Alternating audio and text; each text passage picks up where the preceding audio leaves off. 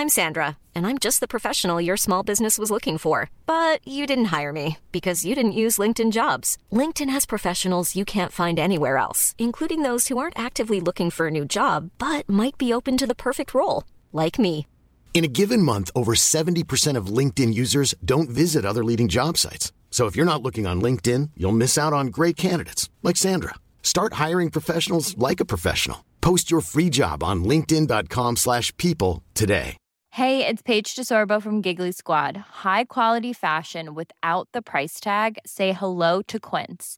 I'm snagging high-end essentials like cozy cashmere sweaters, sleek leather jackets, fine jewelry, and so much more. With Quince being 50 to 80% less than similar brands. And they partner with factories that prioritize safe, ethical, and responsible manufacturing. I love that. Luxury quality within reach. Go to quince.com/style to get free shipping and 365-day returns on your next order. Quince.com/style. Millions of people have lost weight with personalized plans from Noom. Like Evan, who can't stand salads and still lost 50 pounds. Salads generally for most people are the easy button, right? For me, that wasn't an option. I never really was a salad guy. That's just not who I am. But Noom worked for me. Get your personalized plan today at Noom.com. Real Noom user compensated to provide their story. In 4 weeks, the typical Noom user can expect to lose 1 to 2 pounds per week. Individual results may vary.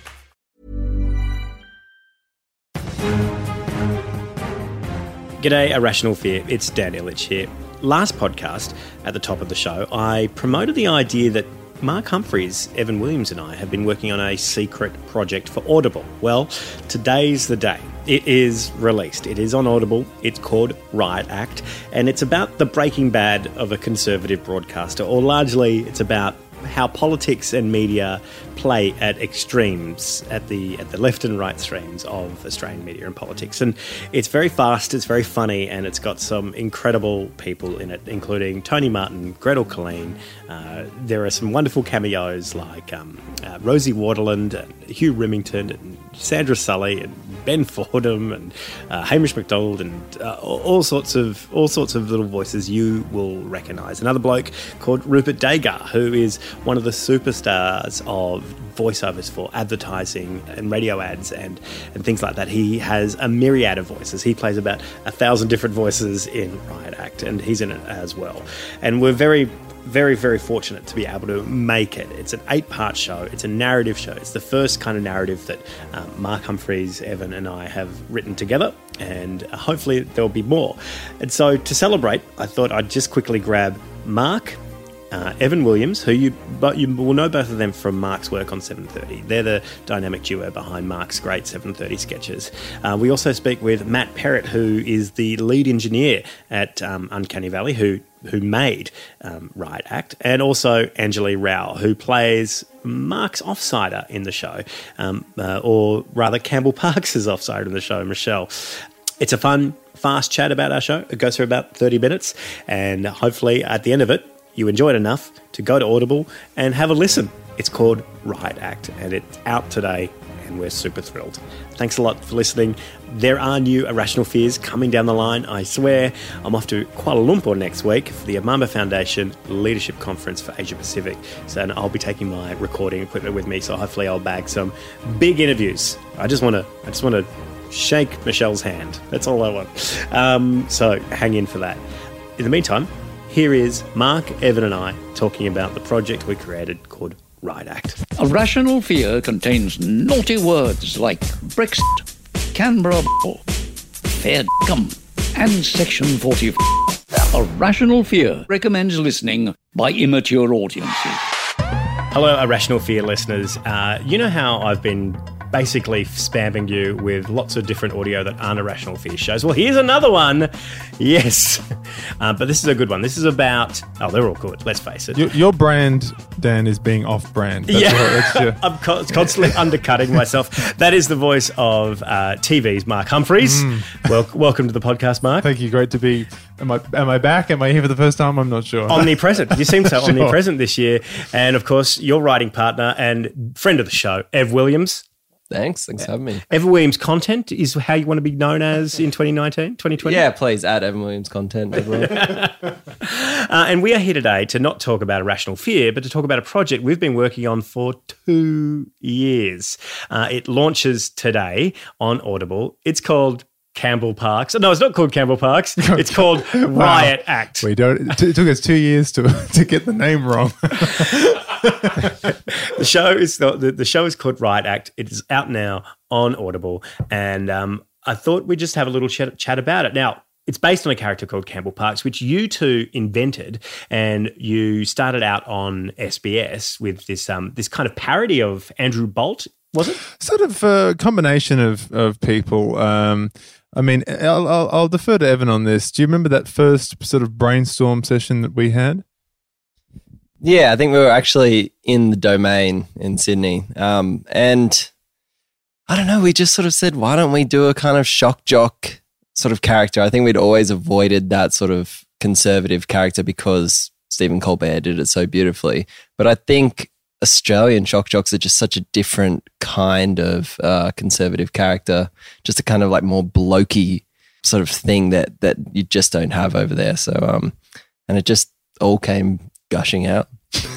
And this is on the feed. So you initially made it as sketches within the feed itself, and it kind of looked like he was on like a cable channel in the high 600s, you would say. Yeah, yeah. So yeah, he sort of just lived within some sort of parallel universe of Australian media, and somehow presenting a show that was 2.5 minutes long. Well, I mean, not that far removed from what we started out on the roast on ABC2, a 2-minute show. And so it was, but Evan would always send me, and he still does, just like screenshots of the podcast, like subject headings of like the Ray Hadley show or the Alan Jones show. I can't think of any specific examples, but can you think of the sorts of things, Evan, that have caught your eye from that? It's always something to do with the bong bong horse races. Always comes up.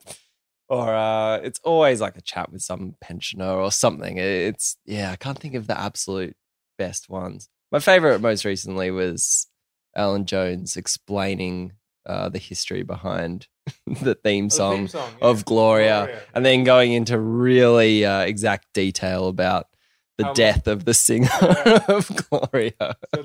So Laura Branigan, who sings Gloria. So Gloria is Alan Jones' theme tune, and Laura Branigan, like it was sort of like, and of course I can't do it as good as you, Dan. And of course it was pulmonary, whatever. He just went into like unnecessary, her dying days with respiratory problems. It was something like just like, why are we getting all this detail about her death for this, the theme song singer? So things like that, just like, oh, this is kind of unique to Australia. What fascinates you about those characters?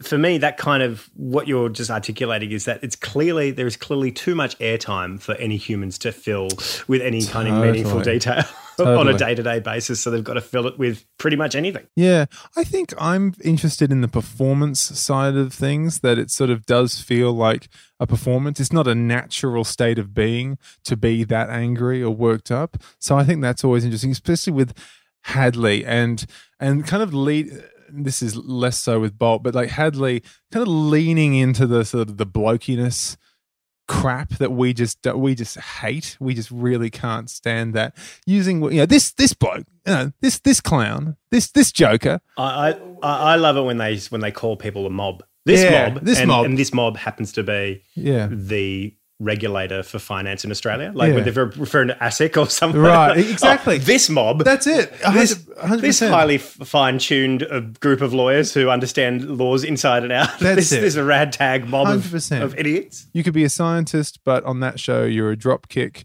or your lot. Yeah, exactly. So that just certain ways of phrasing things. It's very exclusive language, isn't it? It puts up boundaries between the audiences. Yeah, and just just getting worked up about things that don't matter. So that particularly, it'll be always things to do with like Peppa Pig and that kind of culture wars. I think a prime example of that this week was when Hamish McDonald flipped the bird. Perfect example. Flipped the bird at someone at the Logies, someone at his desk. And I was at the Logies, and I reckon it was the Walkleys. Not the Logies, the Walkleys. Flip the bird to someone at the Walkleys. That was on his table. And I think it looked like he was flipping the bird to Gavin Morris in a funny way, who's the head of news. Sure. but at the same time, why even talk about this? Like it was off camera. Like the person didn't think he was being filmed. There was a time where he just making a joke with some friends at his own table. I think we've also been interested in those people like. I won't even say his name, but the ones whose job it seems to be to just watch the ABC and hate it. They sort of their whole. If the ABC didn't exist, they wouldn't exist. All their columns are just. It must be torture for them to just listen to consume the ABC all day long purely for the purposes of then shitting on it. So Campbell Parks, give us a taste of what he is like. For you, what is the heart and soul of this character, Campbell Parks? And when you were at the feed creating this character, what was your MO in putting him together? That's a good question. Evan, does something come to mind for you immediately on that? Partly we just wanted to capture just there's an element of all those kinds of people, all those shock jocks. I have a theory that they're basically all the same. Like they've got the same 5 topics, the same performance style as well, where it's one thing I love about it is no matter how worked up, how blokey it gets, whatever, they pay attention. They always say, Hamish McDonald, he should throw himself in a chaff bag out to sea. It's 9 to 5. And it's always that kind of style. And I think it was just trying to tap into what is that? What is that blokey style? What is that? This dope, this mob, like what is that? And we were just trying to capture that unique style of Australian conservatism. I remember 10 years ago when I wrote Beaconsfield the Musical, I had this weird conversation with Neil Mitchell. So when that blew up, I wrote a musical called Beaconsfield the Musical. It's about the Beaconsfield mine disaster and the media exploitation of the people in that town. And what would happen, the first phone call I got in 6 o'clock in the morning when it started to blow up was from Matt and Joe from Fox FM. And they were like, whoa, what have you done? Whoa, that's a wacky show. Whoa. Oh, well, good luck with it. Blah, blah, blah, blah, blah. And the next phone call was Neil Mitchell. You're the worst person in the world. Blah, blah, blah, blah, blah. And as I was talking, I was realizing, he's actually not listening to what I'm saying. I feel like he's sorting out papers and trying to figure out what's coming up in the next quarter hour. Because no matter what I would say, he would say, well, what about this? And I'd say, Neil, you just didn't listen to the last 3 sentences I said. I just answered that 3 sentences ago. You're not even listening to me. He's like, well, Hitler wouldn't write a musical. I said, well, he actually did. He wrote, sorry, not Hitler. You wouldn't write a musical about Hitler. And I'm like, well, Mel Brooks already did. Of course you can. I think I got very excited there for a moment when I thought that maybe Hitler had written a musical. I mean, he was an artist, so you never know. It wouldn't have been a stretch. No, I didn't know. He maybe added some lyrics to some Wagner or something. I don't know. But but I think for us also at that time we were getting our first taste of Outsiders and all that sort of stuff, where it was like really leaning into the. Maybe we were slightly before that. I can't recall, but kind of like Sky After Dark. Mark Latham started Facebook streaming. Yeah, that sort of stuff. Yeah, he had that. Yeah, so all that sort of fascinated us, and then some of the newer players that were popping up, some younger people that were kind of again, I just don't even want to say names. You know who they are. So I don't want to dignify these choices, but so it just seemed so many of them, and yet they were all more or less the same. And it also felt like something that I think you, Dan, probably feel this way as well. It's so predictable that anyone could do it, and if inevitably when our careers decline, that's a very real option to just go, oh, okay, we're just going to rag on the ABC costing $1 billion a year. We can, have something about climate change and lattes and all the, there's only, like Evan said, there's only like 5 talking points. Exactly. And you can make a very good living off those 5 talking points. So, yeah, I think that's what sort of fascinated us, is those people have just gone, you know what? Yeah, I could make this work. If you're a failed comedian, that's the way to go. As I'm looking at options right now. Well, Rowan Dean is supposedly a satirist. I mean, I don't want to be getting to I hate the whole kind of like so-called comedian, but like, you know, he brands himself as a satirist. I do like it. I think it is his Twitter bio. It says Australia's greatest satirist, and that quote was given to him by Andrew Bolt. Yes, on the cover of his book. Who I actually think is probably Australia's greatest satirist. I think so. Yeah. I mean, what makes Andrew Bolt laugh? Like, what does he actually find funny? I don't even. Okay, it's like that sort of thing. Like, you don't really hear Trump genuinely laugh at something.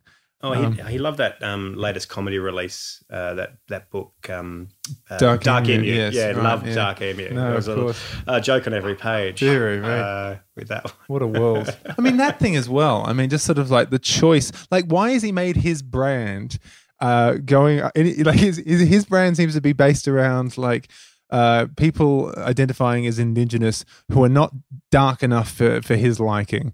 That's what it seems to be. It's a very weird choice. It's a very weird choice. You're not white enough for my liking, Mark Humphries. Oh, I think you'd struggle to find someone whiter. But yeah, so that I can't even remember what the first sketch we did or what it was based out of. But at that time, like 18C was being discussed. That was a thing. I think one of the sketches about Racial Discrimination Act. And then, yeah, Latham kind of, I think, was thrown off Sky News, and that was another topic.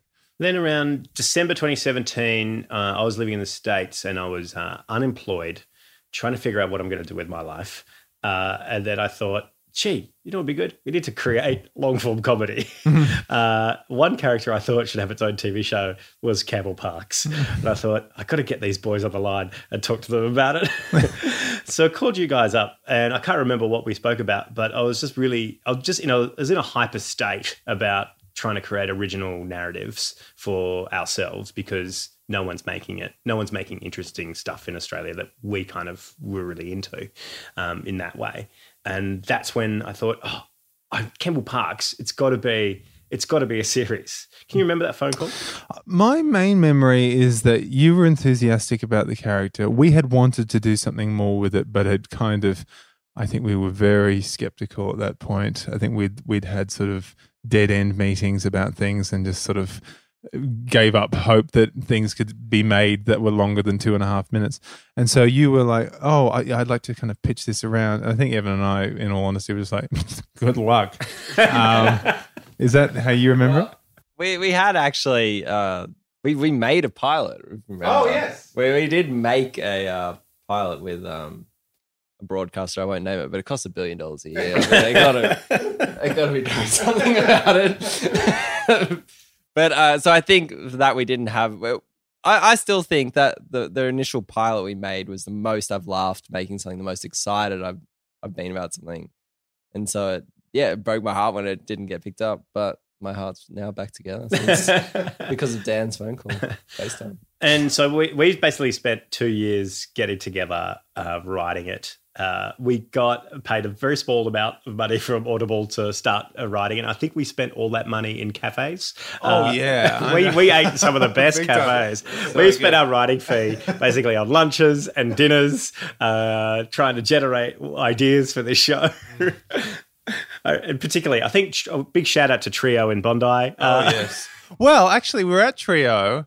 Evan, you should tell this story because this is actually your story. But we were at Trio, and there were two gentlemen sitting next to us who. Well, I'll leave Evan. Can you tell the story? I can't remember the specifics of it, but it was just. Oh, Mark went to pay. I went to go and pay for the meal. And then, because Mark's on television and had TV scratch at that point. And then, yeah, sure, that brief period. And do you remember what happened? I can't remember exactly, but I just remember one of these men just came up and he just said, I think it was something like, "Do you think he's funny?" or something. And I saw a segment. He's actually wrong. He's actually wrong about that. Talking about that talking one. about your talking work, about the 7:30 stuff, and unwittingly talking to the writer of the work as well. Yeah, I think it was a pretty terse exchange. I can't remember exactly what. I feel like I said something funny. That's the story of my life. But anyway. But yeah, that was the first time I've seen someone just come up and just say, No, that wasn't right. Yeah. No. And it was so gutless as well. It was like, I'm not going to say it to the guy that I've got an issue with. I'm going to take it up with his friend who he had coffee with, not realizing that the friend was, the co-writer of the thing that you're complaining about. So for 2 years, this was the experience. Boomers accosting Mark in cafes as we were writing. And then we kind of then we got the green light to go into production, and we worked with a bloke on writing this stuff called David K. Barnes, an editor, a script editor, wonderful script editor in London, who really helped us with cracking our narrative. And then we worked with a great comic writer and director, Casey Anning, who then helped us restructure it even further to refine the story even further. And that was a great last couple of 2 weeks before we ran into production. Then our scripts got approved and we started production. And I thought I'd just give Matt Perrott a call now. Matt is the sound engineer at Uncanny Valley who helped put the show together. Let's give him a buzz. Oh, he's standing by. Here we go. He's just on speakerphone. He just had a baby too, so, he's probably... Yeah, hello. Oh, we're just talking about you, Matt. Oh, funny about that. So, Matt, you're on the podcast with Evan and Mark. G'day, Matt. How are you, mate? Hey, guys. How's everyone doing? Oh, fantastic. You coping all right with Bubba? Well, coping is a good word. Yeah. Now, Matt, you were the main engineer on Riot Act, and you work at Uncanny Valley. What did you think when I first came in and had a meeting with you about wanting to do an 8-part series with 83 characters that spanned the world of radio, politics, and intense personalities? I think straight off the bat, there was a lot of ambition in the project. And I think as we kind of got into these documents more and more in our discussion about what was required sort of continued on, it was becoming, quite obvious that we were going to have some challenges with what we were hoping to achieve, especially in the short amount of time. But everything was super exciting. I mean, sort of once we started going through the scripts and talking about how we want to approach the recording and the overall sort of sound and audio world of the project, it was great. And I think we sort of got to a really, really nice place at the end as well. So it was exciting. Can you talk us a little bit about the unique way we recorded the show and your approach to recording it in a quite of unorthodox sense? Yeah, I guess if we sort of look back at how you would traditionally approach a project such as this, you probably you do a roundtable recording. You try and get as much of the cast in as possible. You sit them down at a desk in a large room and you fit off your lines and you get through it all and you got everything nice and clean and precise, and then you sort of use those files to sort of create the world in the most pristine way possible. Whereas on one of our very first discussions, you mentioned that you want to record some things on location. Like, let's get these car things in the car, let's get some things outside and sort of put them into that sort of real world. And then we kind of evolved even further from that, which was, why don't we try recording the whole thing binaurally and in those locations, which was, in some ways, it was great. I mean, besides having to let go of the nature of what you do in these jobs and having total control over everything. So when you do your edit and your mix, you can create everything from these beautiful source recordings. We let go of that, and in some ways that handled a lot of the mixing for us, because the way it was recorded, the perspectives and the sort of blocking that we kind of did led to the natural sort of panning and sound space was already created. The dynamics were kind of there as well because of the space between the microphones and the binaural headset and the performers. There was a linearity which was quite natural already. I think what's really fun about listening to it, because the show is set in the world of radio, you've got a lot of the studio stuff that's on radio sounding like pristine in that kind of sense that you said before. And then we've recorded binaurally in offices and outside, and you have that dichotomy of what's on air, like what's public and what's private and what's kind of a part of a grander narrative, what's the subtext. It all automatically, like when you open up a door and you're out of that studio, the narrative changes, and it's kind of really, you kind of know where you are as a listener, and that's pretty exciting. Yeah, 100%. And what was great about that as well is how we we tried to delve into the authenticity of recording those sections on broadcast mics and obviously in those contained spaces. And then we'd have sometimes we'll be cutting between the two, as you said, with Michelle in the producer's booth and Campbell in the actual sort of recording space, and having that being between that sort of broadcast mic right up in the face sort of perspective, and then cutting to this binaural world where we're hearing Campbell now, but through sort of actual ears, and then hearing that sort of space as well.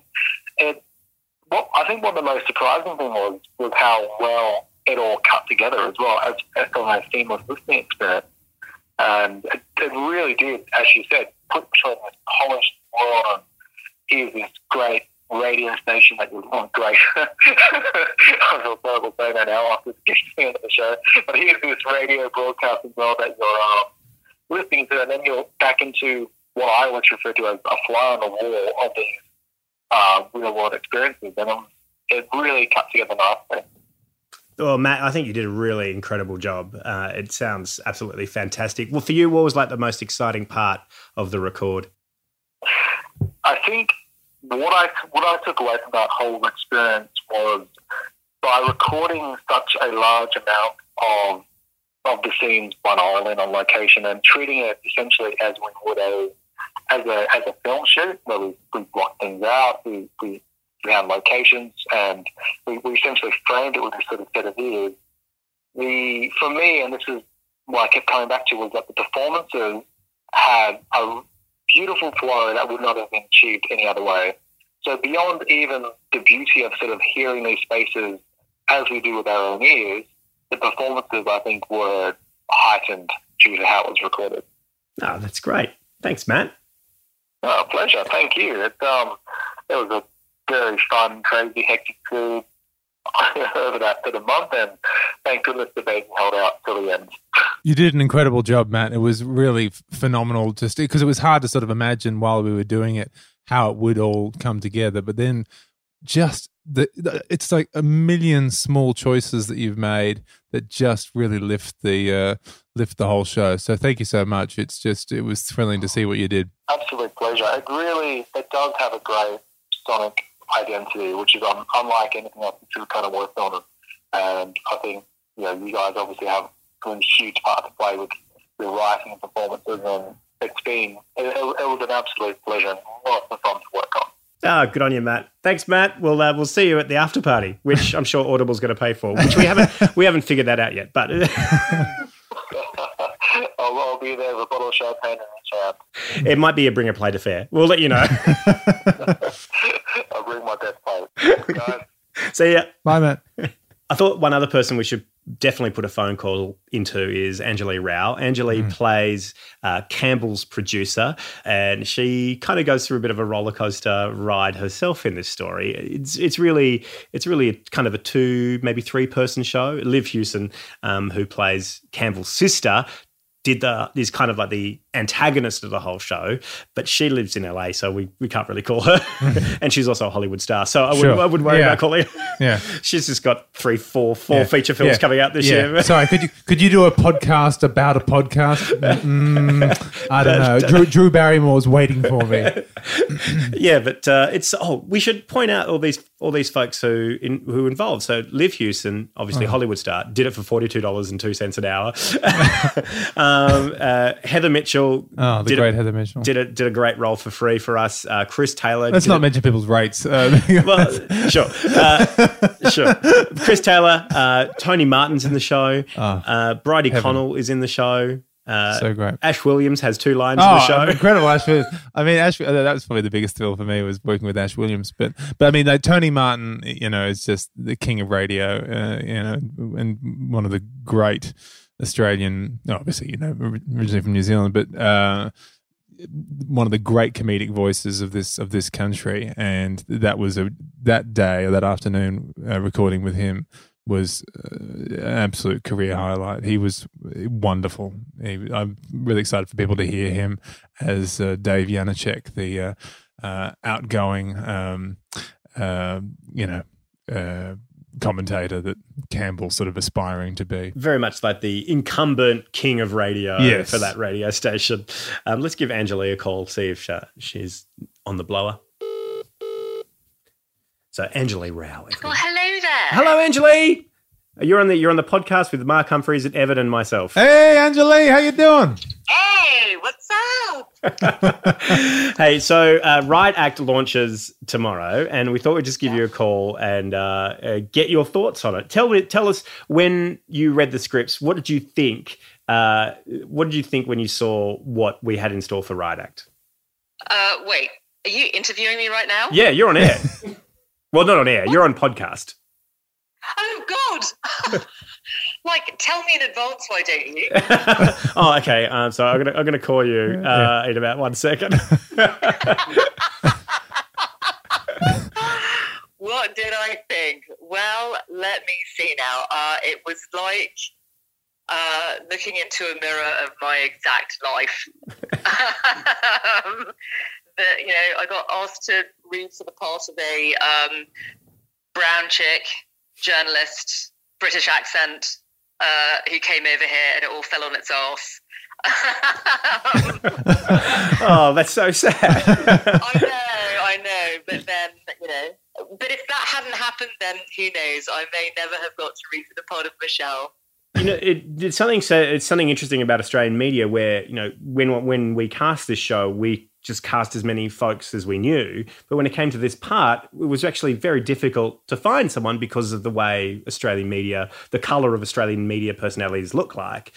So your role was actually one of the few roles that we actually had to go to a casting agent to cast. And when you delivered your sample, it was like pitch perfect, and your backstory is absolutely incredible, being a CNN anchor who's had 20 million people watch her a night. 20 million? 200 million. Oh, 220 million, sorry. 200. How dare you? That's why my whole career fell on its arse. There's people like you that say that I had 20 million. Well, not all of us have been trying to be picked up by Bill Clinton. So you had the most, it was a dream of mine. You had the most incredible career at CNN, and then to come to Australia to kind of resettle back in Australia to kind of find the state of Australian media. For you, what are the similarities between Riot Act and Australian media? They're one and the same. That's exactly how it works over here. It took me years to I'm Australian. Mum's from Bendigo. You don't get more Australian than that. But it took me a long time to realise that diversity in Australian media means that you're a brunette. Wow. But yeah, it's really incredible because the Australian media landscape just does not reflect the demographic of the country at all. And I found that quite intriguing and heartbreaking in equal measure.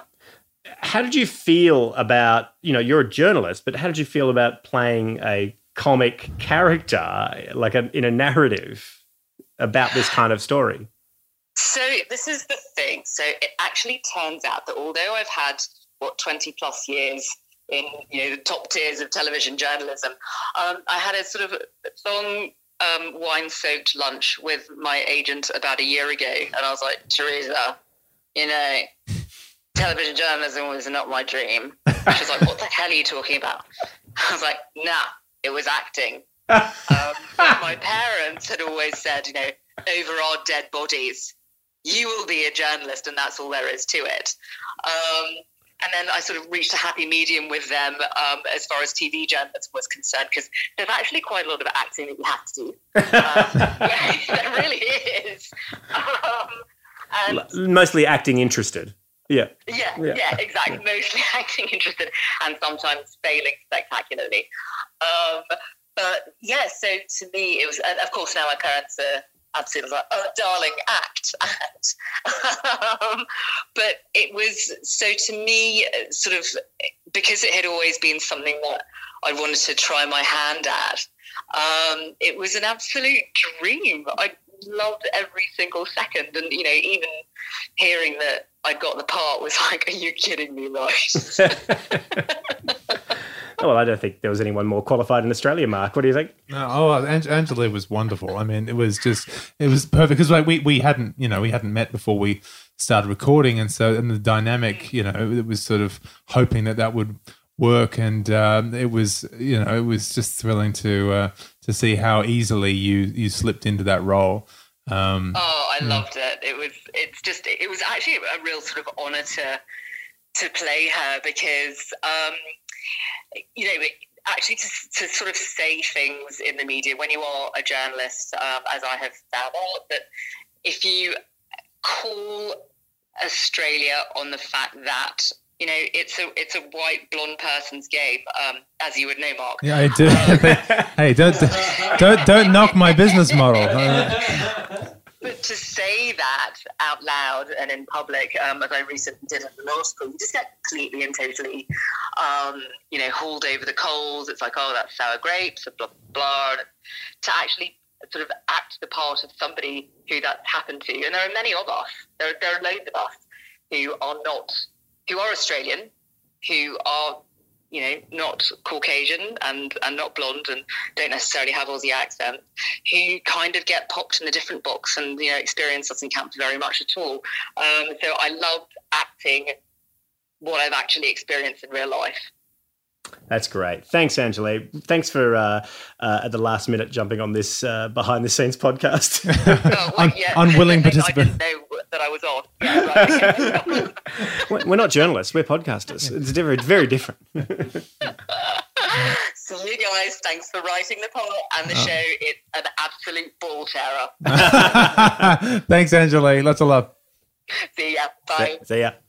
That's really great. I think today, which is the day the podcast comes out, is really exciting for me because I feel like it's 2 years of work and it's great to kind of finally put something you've crafted all this time out into the world, and creating something good with, you know, good people and good friends is always a privilege. But Dan, can you tell us a bit about your character in this show? Because I think as much as, you know, Campbell Parks is the main character, I am obsessed with this character.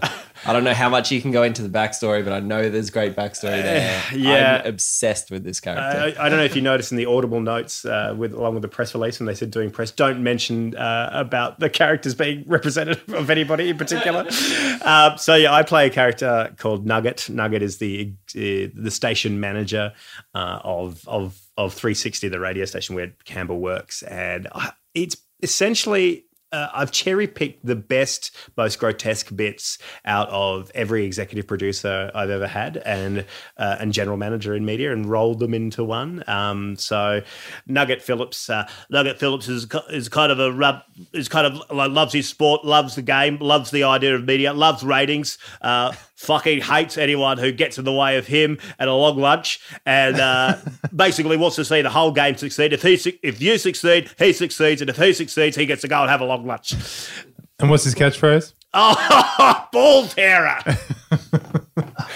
Now that's the only part that I've ever stolen from. I will mention his name because he won't mind. Brian Cockerell, who I used to work for at Australia's Funniest Home Videos, because we speak about it a lot together. Because I think it's just one of the funniest things I've ever heard. And when I was working at Funniest Home Videos back in 2003, you'd done a good job because it was a cottage system. Then our cottage was attached to the 60 Minutes cottage, and if you had a desk down at 60 Minutes and you heard ball terror from the other end of the cottage, you knew you'd done a good job. And so, Brian Cockerell's a comedian and a producer in his own right, and that's the only bit I've stolen from that character. But the rest for people who are familiar with Australian media may recognise the voice of other prominent media. It's kind of an impression of other prominent media operators. So that's my character. Oh, it's our favourite. I think Bevan and I, it's our favourite part of the show. Yeah. So Nugget spin-off series, I think, is what we're looking at next. Yeah. That's right. The Nugget origin story. Campbell Parks, Riot Act is the story of a bloke, Campbell Parks, who basically, through no fault of his own, ends up meeting his demise in a strange way when he works out the secrets to success of Australian broadcasting, which is being racist. And it's really thrilling to have worked with you, Mark, one of the best joke writers and performers in Australia, and Evan, one of the best joke writers in the world. That's a fact. Yeah. Absolutely. Yeah. So here we go. But enough about us. I'm really enjoying this backslapping podcast, but I think so. Yes, obviously, please go out and give it a crack. Sign up to Audible, and it's free to all Audible subscribers. Is that how this works? Yeah. Give it 5 stars. Yeah. Mention you heard it on this podcast. Tell them Dan sent you. Thanks, folks. Thanks for listening, and please try it. We'd love to hear your thoughts. And if you didn't like it, just keep it to yourself. Yeah, or just go. Mark Fennell's got a very good show on Audible. It's all about chilies. Right. Actually, Mark Fennell is in our show, and I couldn't. But I couldn't. When we were looking for someone to play the role of Mark Fennell, we looked high and low, and we finally settled on Mark Fennell. And I tell you what, Mark Fennell does a very good Mark Fennell. Thanks a lot, everyone.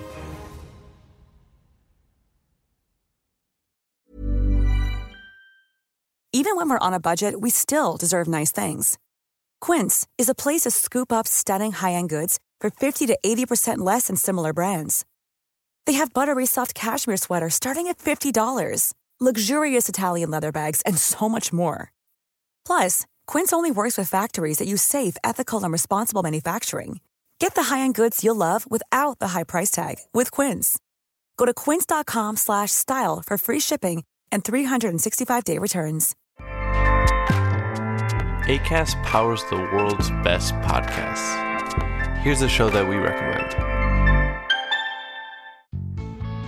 Hey, I'm Guy Raz, and on my show, Wisdom from the Top, I talk with CEOs and business leaders about the toughest challenges of their careers.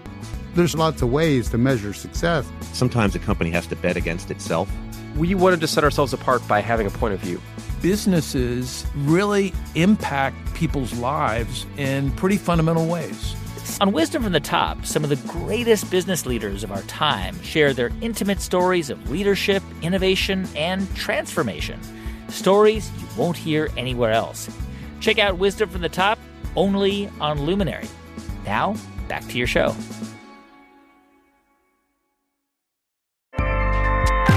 Acast helps creators launch, grow, and monetize their podcasts everywhere. Acast.com.